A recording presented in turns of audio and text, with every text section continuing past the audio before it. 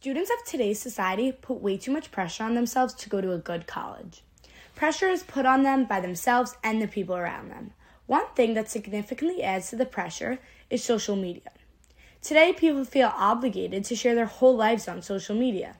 They feel like they need to show everyone how much fun they are having at this prestigious college, or how proud they are of their daughter or son for getting into such a good school.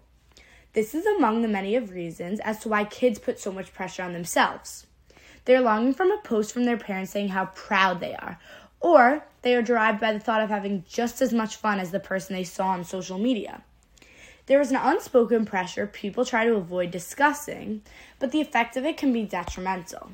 This pressure can cause a lot of stress and anxiety in kids, which is never a good thing. At a Delphi Psych Medicine clinic, 506 sixth graders were asked what their parents valued most about them. Although parents tend to believe that putting pressure on the kid is helping them, research showed that kids who don't have the added stress from their parents are doing better in school. One other effect of this pressure could entail the kid rebelling and instead of studying, turn to drugs or alcohol. Overall, too much pressure is added to kids to get into a good school.